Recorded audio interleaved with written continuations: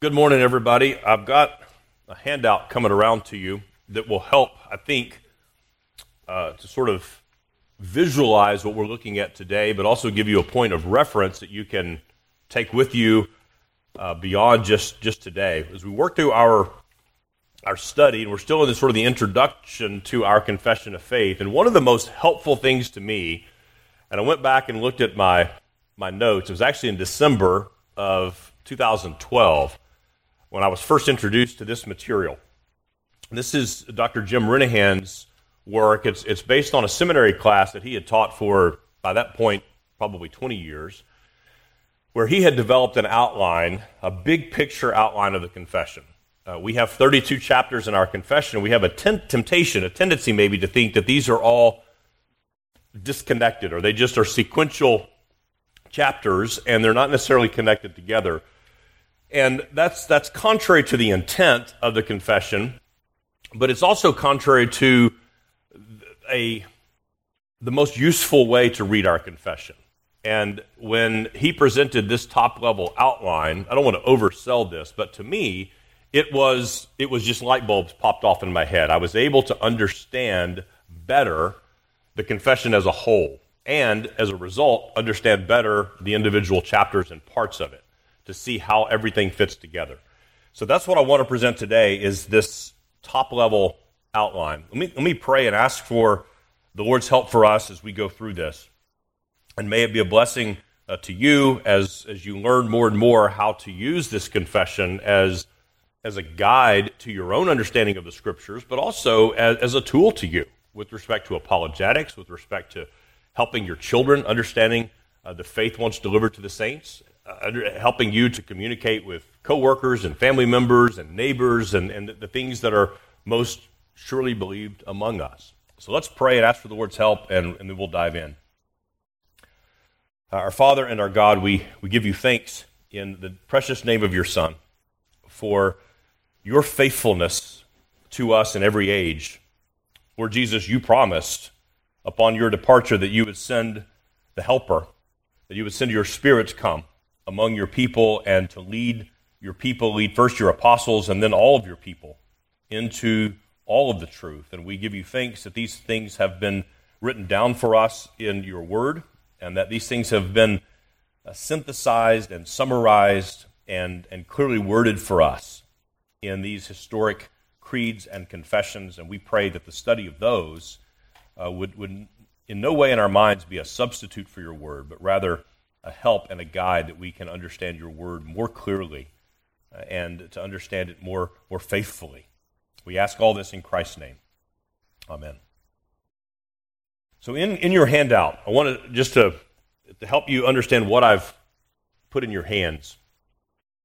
There are, broadly speaking, Dr. Renihan has organized the confession, well, I should say he has, I think, identified the organization of the confession into four major sections. The first one is what's known as first principles, and this is the subject of our study together right now, is looking at the first 6 chapters of our confession. These are the fundamental articles of our Christian and Reformed faith. And then in chapters 7 to 20, this is the largest section in the confession, what he has titled the covenant. And I'll look at those in a moment in more detail to see how these things break out. And then the third section is chapters 21 to 30, God-centered living. And he subtitled this Freedom and Boundaries. Liberty of conscience is central to our Christian faith, and with that comes freedom, but that freedom is not unbounded. That freedom does not come without duty and responsibility. So we'll look at how that fleshes itself out. And then the final 2 chapters constitute what might be called eschatology, the world to come, the last things. B.B. Warfield, of course, he's a Presbyterian, and so he's writing about the Westminster Confession of Faith. And the Westminster is a first cousin of our Confession of Faith. Many of the words are identical. The structure is nearly identical. And describing the Westminster Confession of Faith, he says the architectonic principle. Do you hear that word architectonic? You hear the word architect in there? This is a design. It's a schematic or an architectural plan. So he's saying the architectonic principle of the Westminster Confession is supplied by the schematization of federal or covenant theology, which had obtained by this time in Britain, as on the continent, a dominant position as the most commodious mode of presenting the corpus of Reformed doctrine. In other words, the Westminster Confession was organized according to a covenantal scheme, a covenantal blueprint. And it's designed to reflect what the Reformers believed, and we concur, is that the Scriptures themselves are organized according to a covenantal structure. And we see God working with his people through a series of covenants, first with Adam, then with Noah, then with Noah for all of the creation, and then with Abraham. And that covenant recapitulated or restated with Isaac and then Jacob, and then the covenant with Moses, then the covenant with David, and then the new covenant inaugurated through the Lord Jesus Christ. And all of these built upon an eternal covenant that existed between the Father and the Son, the covenant of redemption. So the covenant is the organizing principle of the entire confession. So as a consequence of that, if we think about the Scriptures being covenantal in its structure, that means that every subsequent period of revelation that God gives to his people is building upon the previous. So we look at the Pentateuch, for example, the first 5 books of the Bible.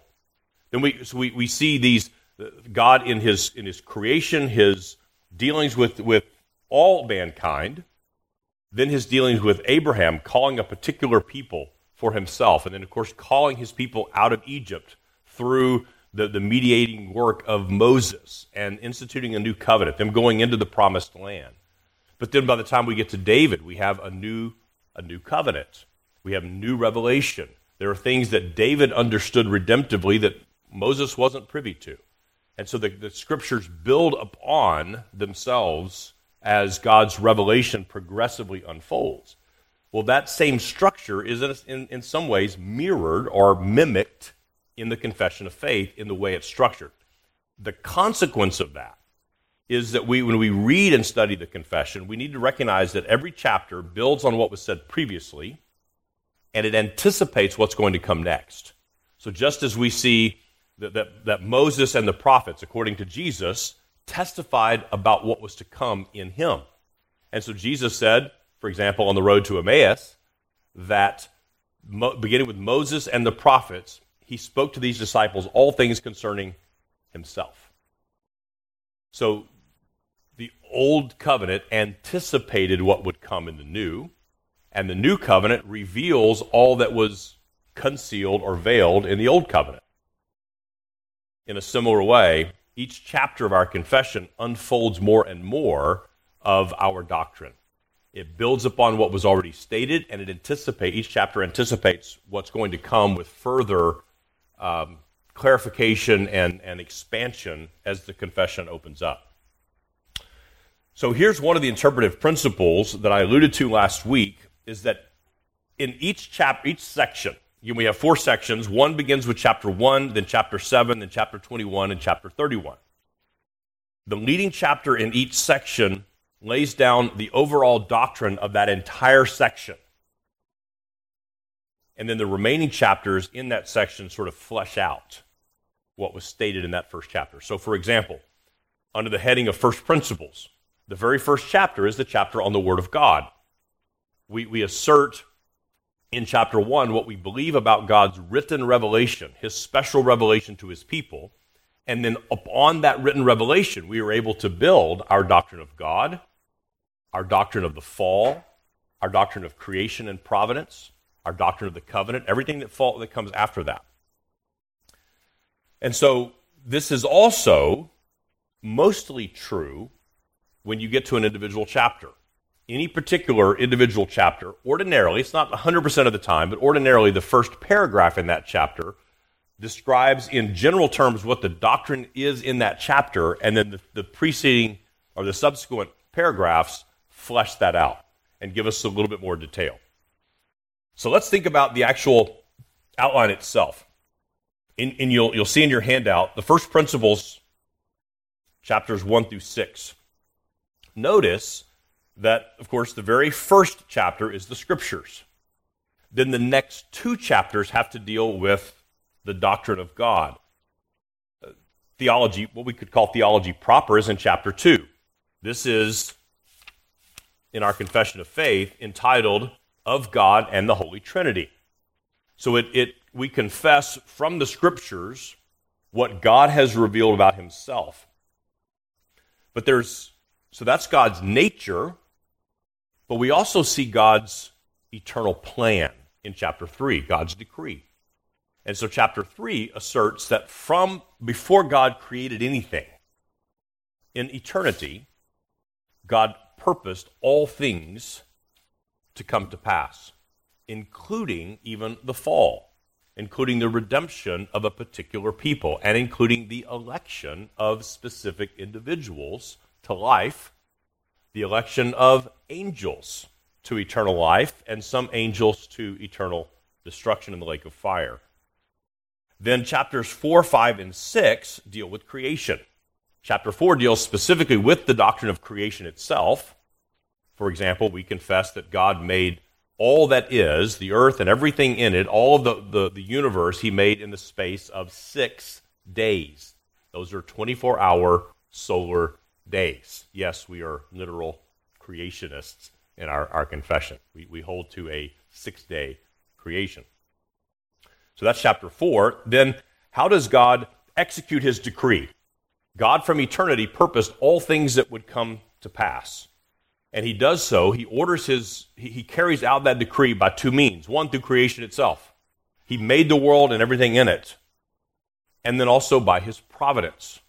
The doctrine of providence asserts that God makes use of means and that he causes everything, from the least to the greatest, to work out according to his eternal decree. And then the 6th chapter is the fall of man, of sin, and the punishment thereof. So we see the doctrine of sin. How do we explain evil in the world? How do we explain the condition of man that even other unbelievers can discern? We are able to discern, even unbelievers are able to discern, that men often do very wicked things to one another. How do we explain that? Because if you're in apologetics, if you're working, studying in that discipline, or you are engaging in that practice, either formally or informally, you won't get more than about 37 seconds into that before someone asks you, what's the cause of evil? How can we explain evil? And the question that often comes up is, why do bad things happen to good people? You've heard that question. Well, we have an explanation from the Scriptures. I like Dr. R.C. Sproul's answer the best. Why do bad things happen to good people? He says that's only happened once. It only happened to the Lord Jesus Christ. The rest of us are, according to the Scriptures, not good. And so to say that bad things have happened to good people, that's only really happened once. But there is a further answer, and a legitimate answer, that there are things that happen to us that are not a direct consequence of one specific sin. So somebody's home could be obliterated by a tornado. Can we say, well, they must have sinned, that's why the tornado came? Well, Jesus dealt with that question, didn't he? His apostles were asking about this. And Jesus referenced a particular tower that had fallen and said, basically, if you don't repent, the same outcome is going to happen to everyone who fails to repent. But it wasn't because of this. The apostles asked, or the disciples had asked him, with respect to a blind man, was he born blind because his parents sinned? And Jesus said there's not an immediate cause and effect relationship to those kinds of things. But unless you repent, that all will fall under the judgment of God. So this section of first principles helps us to understand the Scriptures is the governing principle for everything that follows after this. The doctrine of God with respect to his nature and his decree, the doctrine of creation, the doctrine of providence, the doctrine of sin. This is where we get our, what we could call a biblical anthropology. You want to hazard a guess what that term means, biblical anthropology? Want to take a guess? Yeah. It's our biblical doctrine of man. What do we know from the scriptures about man? Well, he was born, he was created innocent and upright and in fellowship with God, and he had a perfect law. Do this and live, and don't do that or you will perish and die. But man transgressed that covenant. Now, because of Adam, all of Adam's offspring will carry that stain and mark of sin. So we call that original sin. David said, in sin my mother conceived me. He doesn't mean that the act of conception was sinful. What he's saying is from the moment of conception, his nature was sinful. And then, of course, because of that sinful nature, men also do sinful and wicked things. The Bible tells us that it is the case that we do sinful things because we are sinners. It is not the case that we are sinners because we do sinful things. Do you hear the difference? It is from a polluted well that polluted water comes. It is not the polluted water that makes the well polluted. You see? So that's our first principles. The second section, this is the largest section, deals with the covenant. And Dr. Renahan has titled this section in the outline, beginning in chapter 20, the covenant. And in chapter 7, we see the covenant defined. And this begins, of course, with an eternal covenant, a covenant of redemption between the Father and the Son. And that is executed in time through a series of further steps. And in chapter 7 of our confession, again, this is the beginning chapter in a larger section. And then when we look at the beginning paragraph in that beginning chapter, we see something that's profound. The distance between God and the creature is so great that although reasonable creatures do owe obedience to him as their creator, yet they could never have attained the reward of life but by some voluntary condescension on God's part, which he hath been pleased to express by way of covenant. Now, when we think about the question, what separates man from God? Sin. That's a true answer. But it's not a sufficient answer. See, Adam and Eve, even in their state of innocency, were separated from God. Now, they walked with God in the cool of the day. They had communion with God, but they were still separate from God. What made them separate? They were creatures. They were created beings.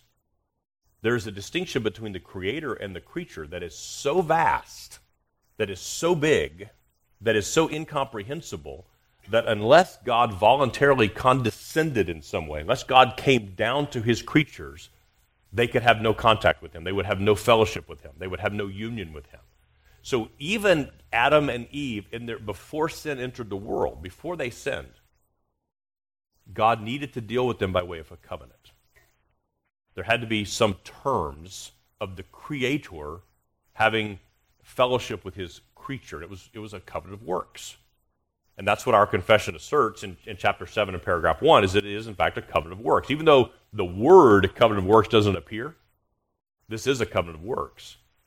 Because there was a reward of life if you obeyed the covenant, and there was a threat of death if you disobeyed the covenant.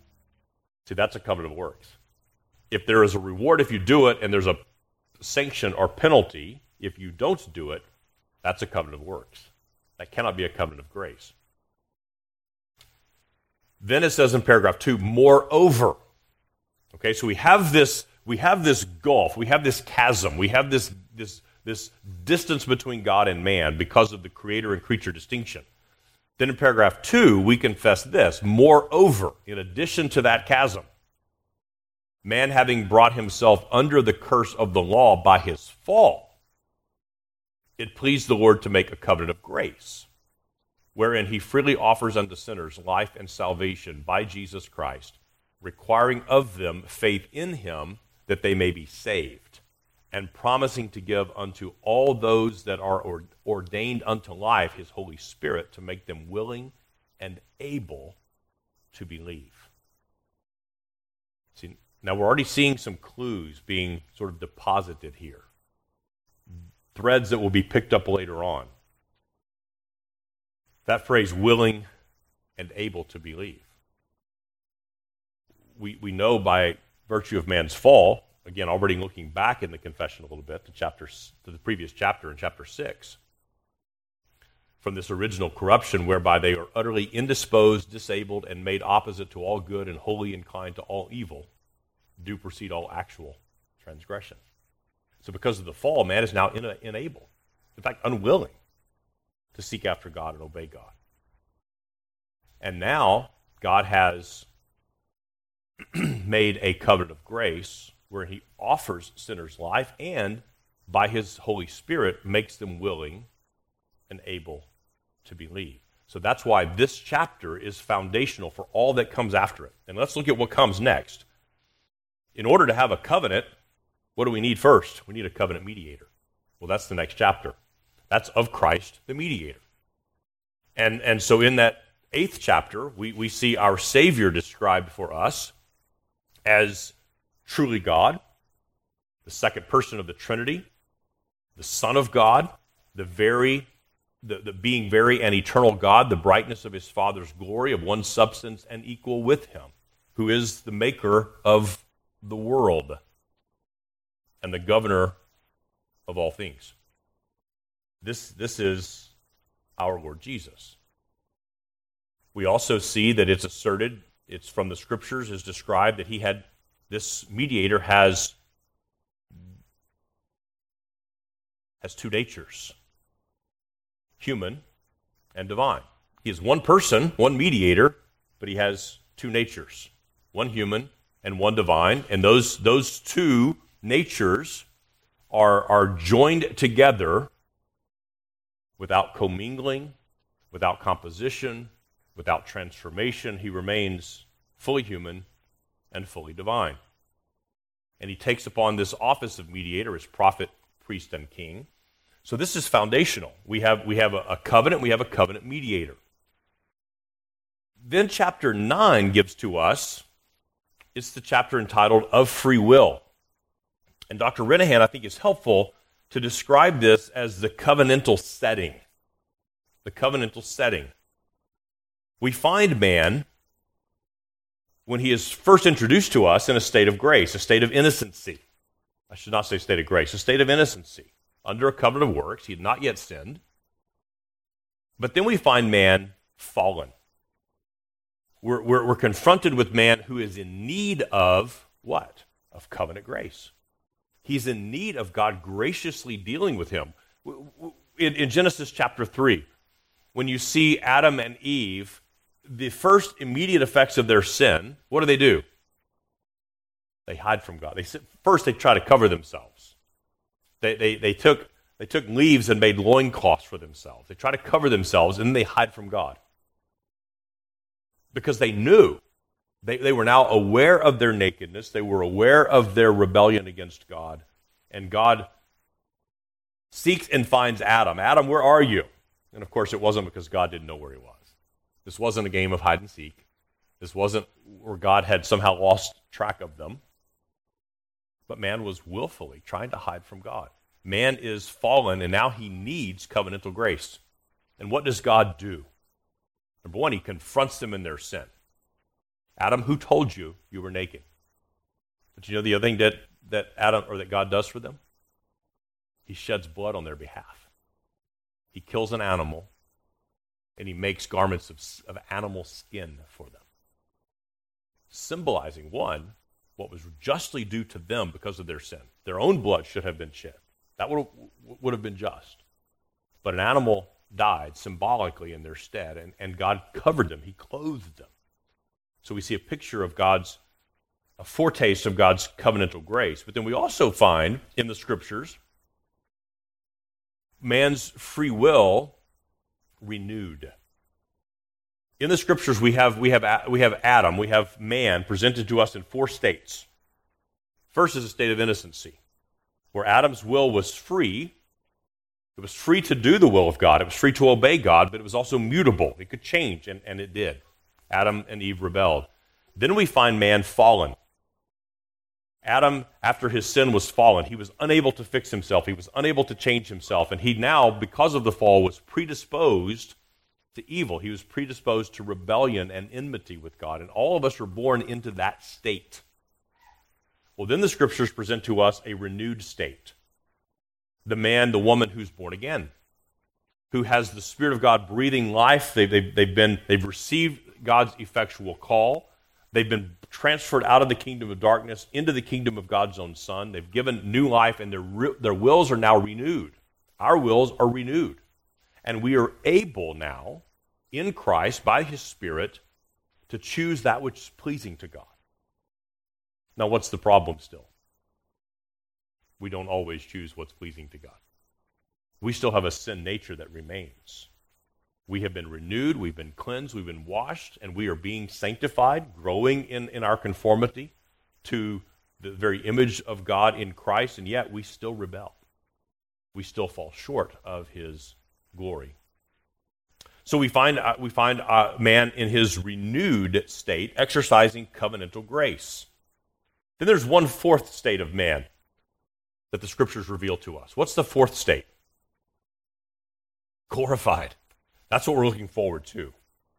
The fourth state of man. Now, what can we say about the free will of man in glory? It's immutable. It's perfected. That will only do that which is pleasing to God, and without even the possibility of falling.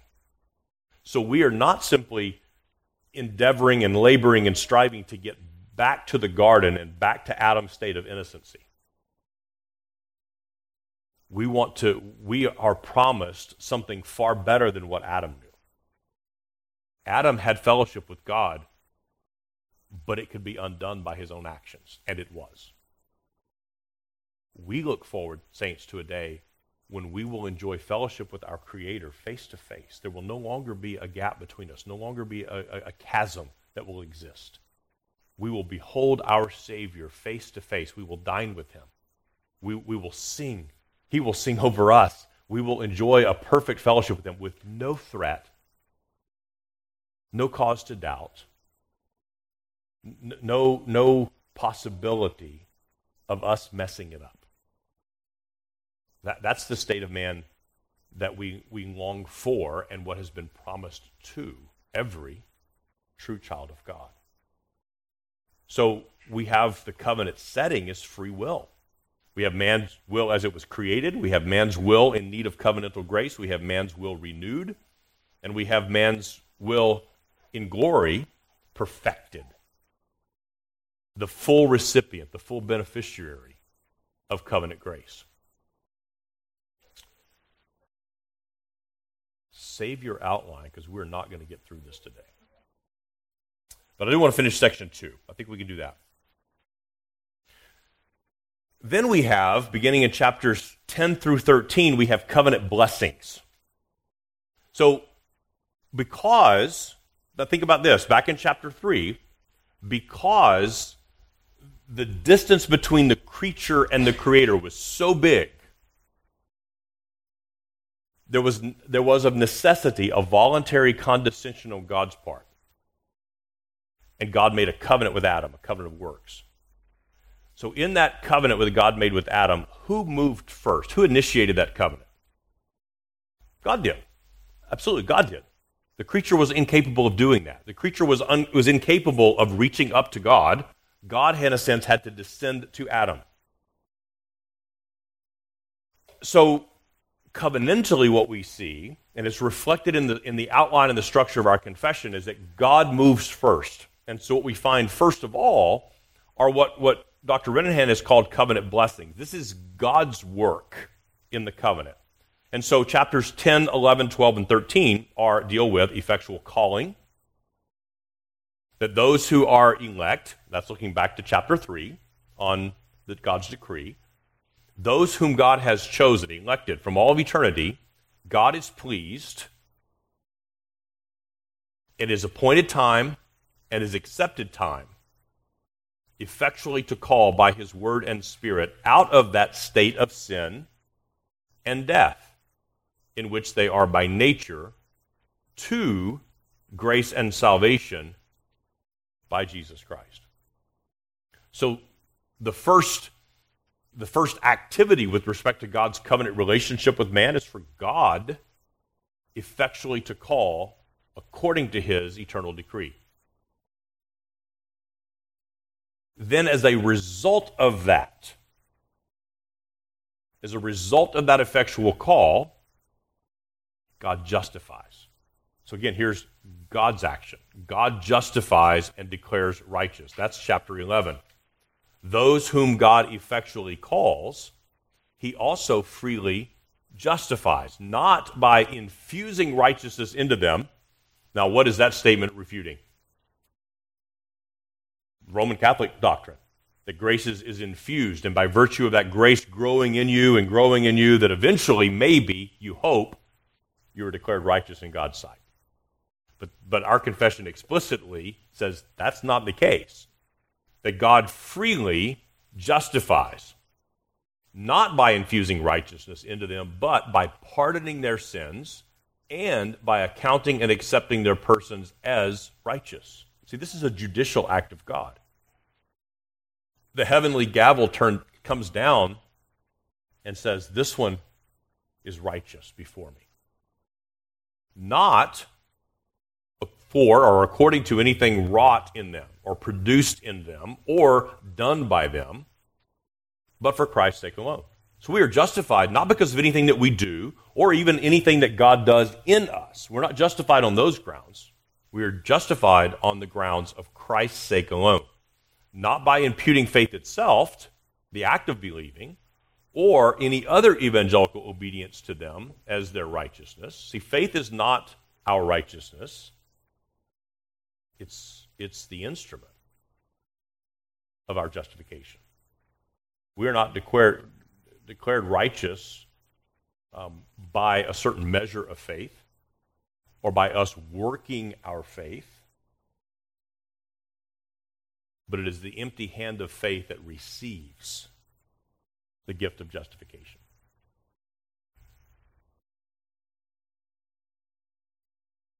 But rather by imputing Christ's active obedience under the whole law and passive obedience in his death for their whole and sole righteousness. So see what the confession is saying here is something that we must grab hold of in our minds and cling tightly to this. And this is the great comfort of our faith, is that when we come to faith in Christ, when we are justified, we are at that moment as justified as we will ever be. You will never, even as you grow in holiness and righteousness before God, you will never be more justified than you are the moment that the Spirit of God creates in you new life. At that moment, you are, on the one hand, declared righteous by God, and all of your sins are pardoned. That's the heads of the coin. The tails of the coin is that also, in addition to that, the full measure of Christ's active and passive obedience is credited, imputed to you. So that means if you are in Christ, you will never be more righteous than you are right this very moment. Now, you will grow in sanctification, and we'll get that here in just a moment. But in terms of your standing before God, this is really, really, really good news, brothers and sisters. Your standing before God does not go up and down. Your standing before God is not like a stock ticker, which it has upward trends and then it has downward trends. Your standing before God is based solely and completely upon your justification, which is based solely and completely upon the finished work of Christ alone and nothing else. So this is the covenant blessing to you, is an effectual calling. A covenant blessing to you is that you are justified according to the merits of Christ alone. Nothing in you. Nothing that was in you before or nothing that's produced in you after God has saved you is the basis of your justification. None of those things are the basis of your justification. Only the atoning work of Christ, his pardon and cleansing of your sin, and the imputation of his perfect righteousness. That's good news. And see, all the other religions in the world, and unfortunately some sects of Christianity teach that you have to sort of climb the holy mountain yourself. God will help you. This is the Roman Catholic doctrine, that God will give you the grace to climb. But you only are justified if you reach the top of the mountain. If you don't quite reach the top before you die, then there's purgatory, and you can kind of in purgatory work your way the rest of the way up. The third covenantal blessing that's articulated here is in chapter 12. I think it's an underrepresented doctrine in the Christian faith. It's our doctrine of adoption. This is a covenantal blessing, is that by grace alone, through faith alone, in Christ alone, we are made children of God. We are adopted as sons and daughters of the King. And it says in paragraph 1, all those that are justified, God vouchsafed in and for the sake of his only Son, Jesus Christ, to make partakers of the grace of adoption, by which they are taken into the number and enjoy the liberties and privileges of the children of God, have his name put upon them, receive the spirit of adoption, have access to the throne of grace with boldness, are enabled to cry, Abba, Father, are pitied, protected, provided for, chastened by him as a father, yet never cast off, but sealed to the day of redemption, and inherit the promises as heirs of everlasting salvation. Every time I read that, all I can think about is the first thing I think about is the parable of the prodigal, who had spent his inheritance. What the parallel there is what by nature we all receive. We are created in the image of God, and we've squandered that inheritance. We've gone and lived a prodigal life. We've spent it on everything that's unholy and unrighteous. And yet God in his grace causes us by his Spirit effectually to cause us to come to our senses. And the picture that Jesus gives of the Father in that parable is one who sees his Son coming afar off and runs down, clothes him with his own robe, puts a ring on his finger, calls him a son, prepares a feast with a fatted calf, and restores the inheritance that he had squandered. That's adoption. And then the fourth covenantal blessing that's listed here, again, these are God's activities first, is sanctification. Sometimes we think that, okay, God has saved us, now the sanctification part is my job. And there's no doubt that we are urged in the Scriptures to labor, to work out our salvation with fear and trembling, to strive to make our calling and election sure. But sanctification is an evangelical grace. It means it's a gift of God. And at the moment of our rebirth, we are sanctified. We are set apart once for all time as holy to God. And then we are, by farther steps, we are further sanctified as we grow in conformity to the image of God. But that's the covenant blessings. So when you look at chapters 10, 11, 12, and 13 in our confession, this is God's acts. But the covenant of grace also requires a response from man. Can you grab the extra handouts and just a couple more? And so we see in chapters 14 through 18 the response of men to God's covenant works. First is saving faith. Well, saving faith is a gift of God, but is also a response. We are obligated to believe the gospel of Jesus Christ. And that doesn't do any violence whatsoever to our doctrines of grace or our Calvinism, whatever you want to call that, to say you must choose.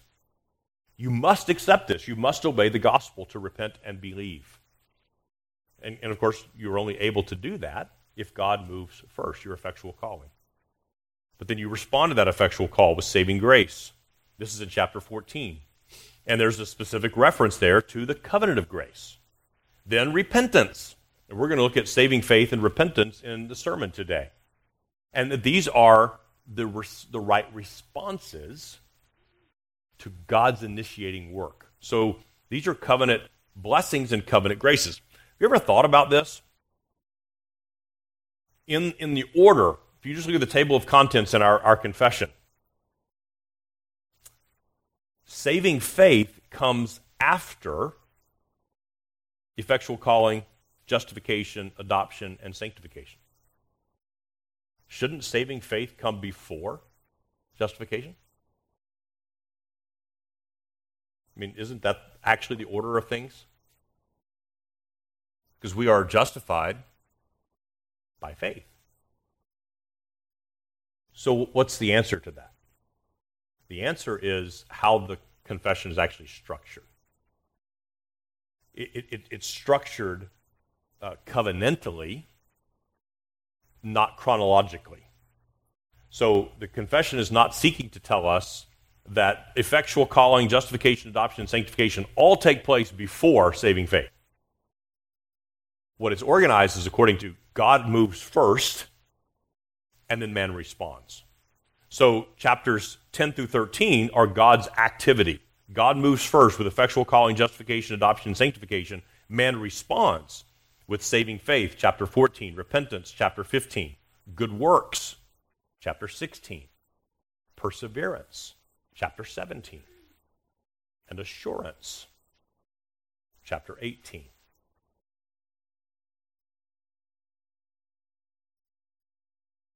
God gives to men these graces, and we respond accordingly. Then, chapters 19 and 20 are the means by which we receive this covenant. So again, these also, if we were thinking chronologically, law and gospel would also have to come before saving faith, right? Because we have to know something about the Bible. We have to know something about this Christ in whom we believe in order for us to exercise saving faith, right? But again, it's not presenting things chronologically.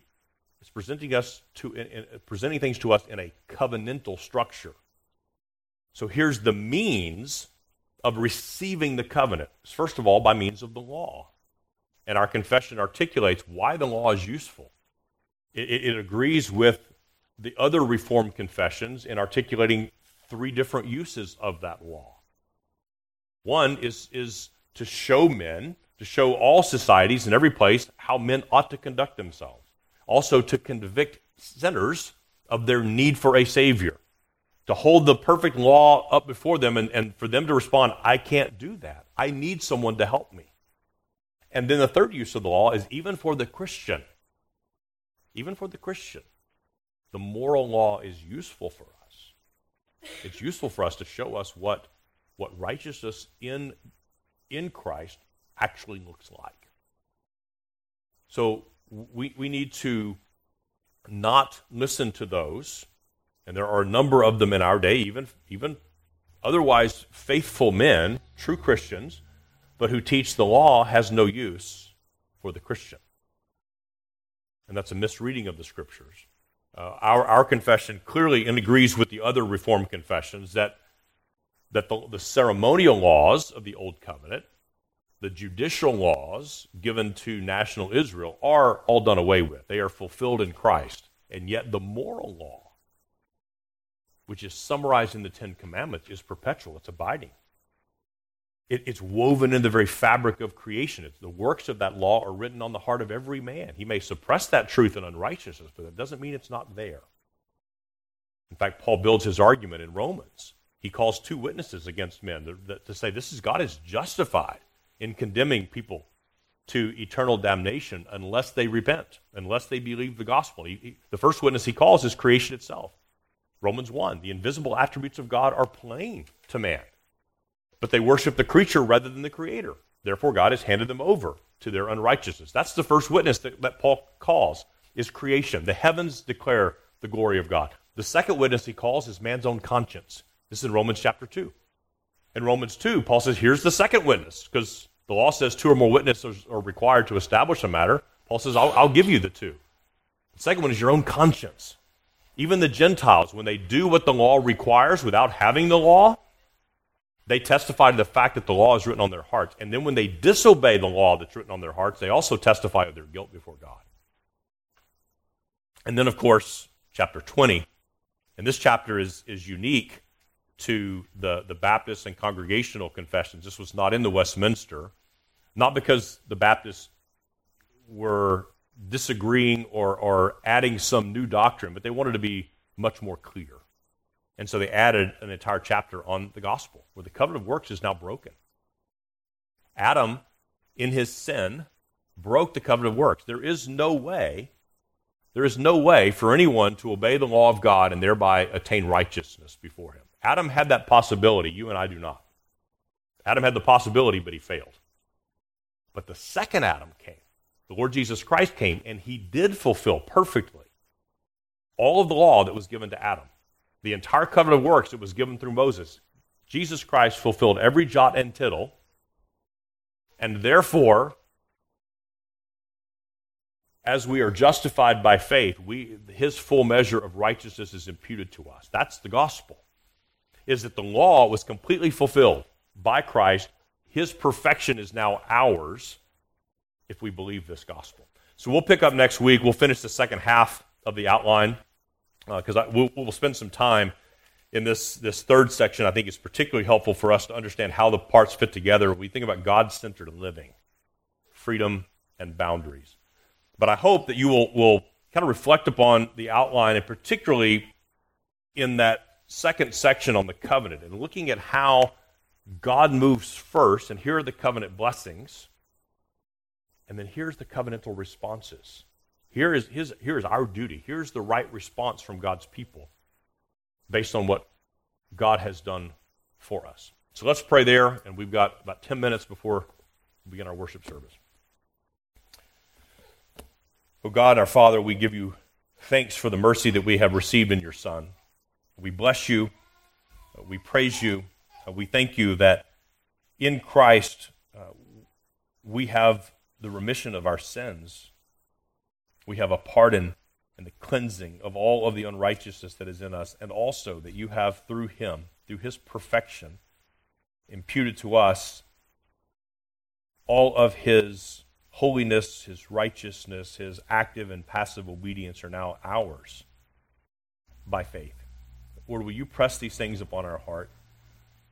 Cause us to rejoice at the good gift that you've given to us in the Lord Jesus Christ. Fill our hearts with gratitude as we prepare ourselves to worship you and to give you praise this morning. We ask this in Christ's name. Amen.